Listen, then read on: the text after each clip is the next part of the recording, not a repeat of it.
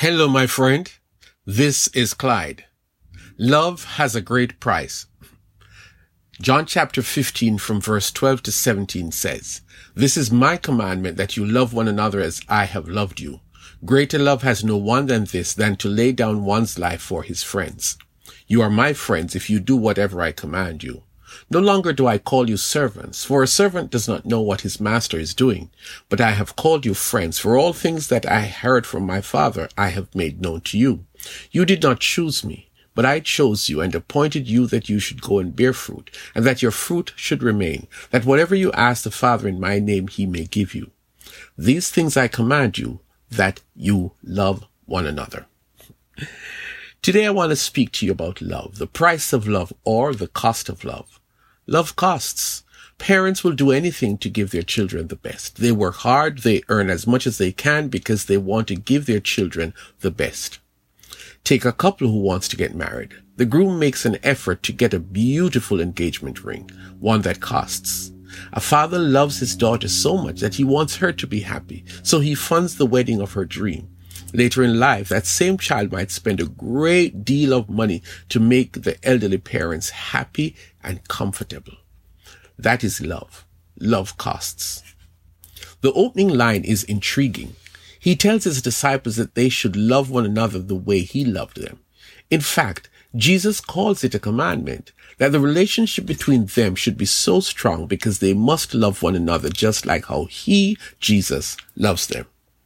That is not so tough a commandment, is it?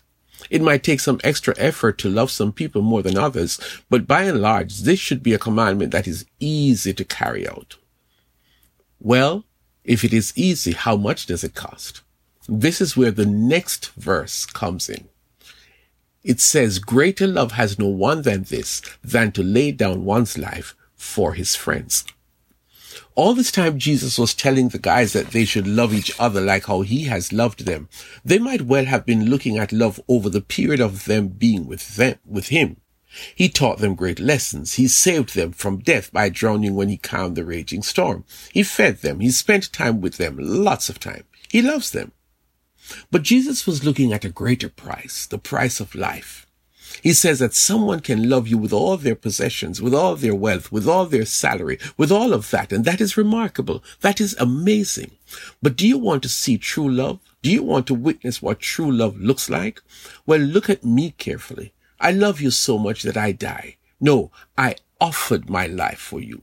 When I was crucified, from a man's point of view, they might think that I was executed by the powerful legal system because I had done something wrong. That is what they think. But the real truth is that I chose to die. I gave up my life without coercion, and no one took my life from me. I died of my own free will because I love you. I love you so much that I wanted you to have everlasting life. I loved you so much that I wanted the best for you. I loved you so much that I knew that I must make a way for you to get that best. And what was that? I had to give up my life so that you could gain eternal life. Tough so far. But then we come up on verse 14 and he says, "You are my friends if you do whatever I command you." I'm your friend, your dearest friend, your best friend that you could ever have. And to show you the love of a friend, I gave up my life for you. That is me. I've done my part, and there is no doubt in your mind that I love you because I died for you. Now for the real question. Are you my friend? You are my friend, and I show you love by dying for me. Now, how can I know that you are my friend? Simple. Do what I command you to do. And what is that? Love one another the same way. The real thing that makes a gift truly valuable is not the dollar value that it costs, but it is the thought behind the gift. A wife gets a lovely gift from her husband, something that costs a great deal of money. But somehow the gift is devalued when she finds out that her husband asked his secretary to buy something nice for my wife. What? You didn't select it? You didn't go from store to store? You didn't research it? You simply asked someone to buy me a nice gift? Where's the thought behind the gift? It is no longer significant.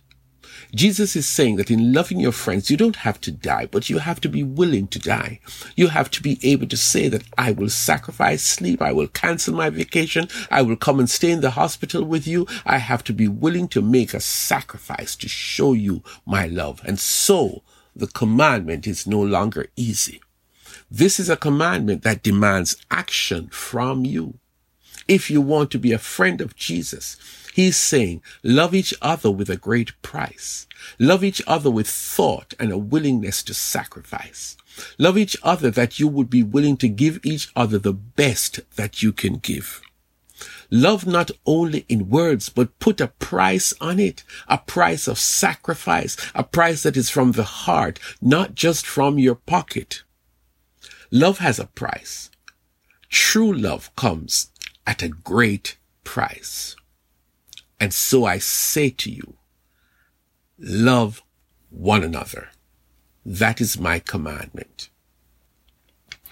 If you wish to learn more about this kind of love, you may reach me at friendofclyde@gmail.com.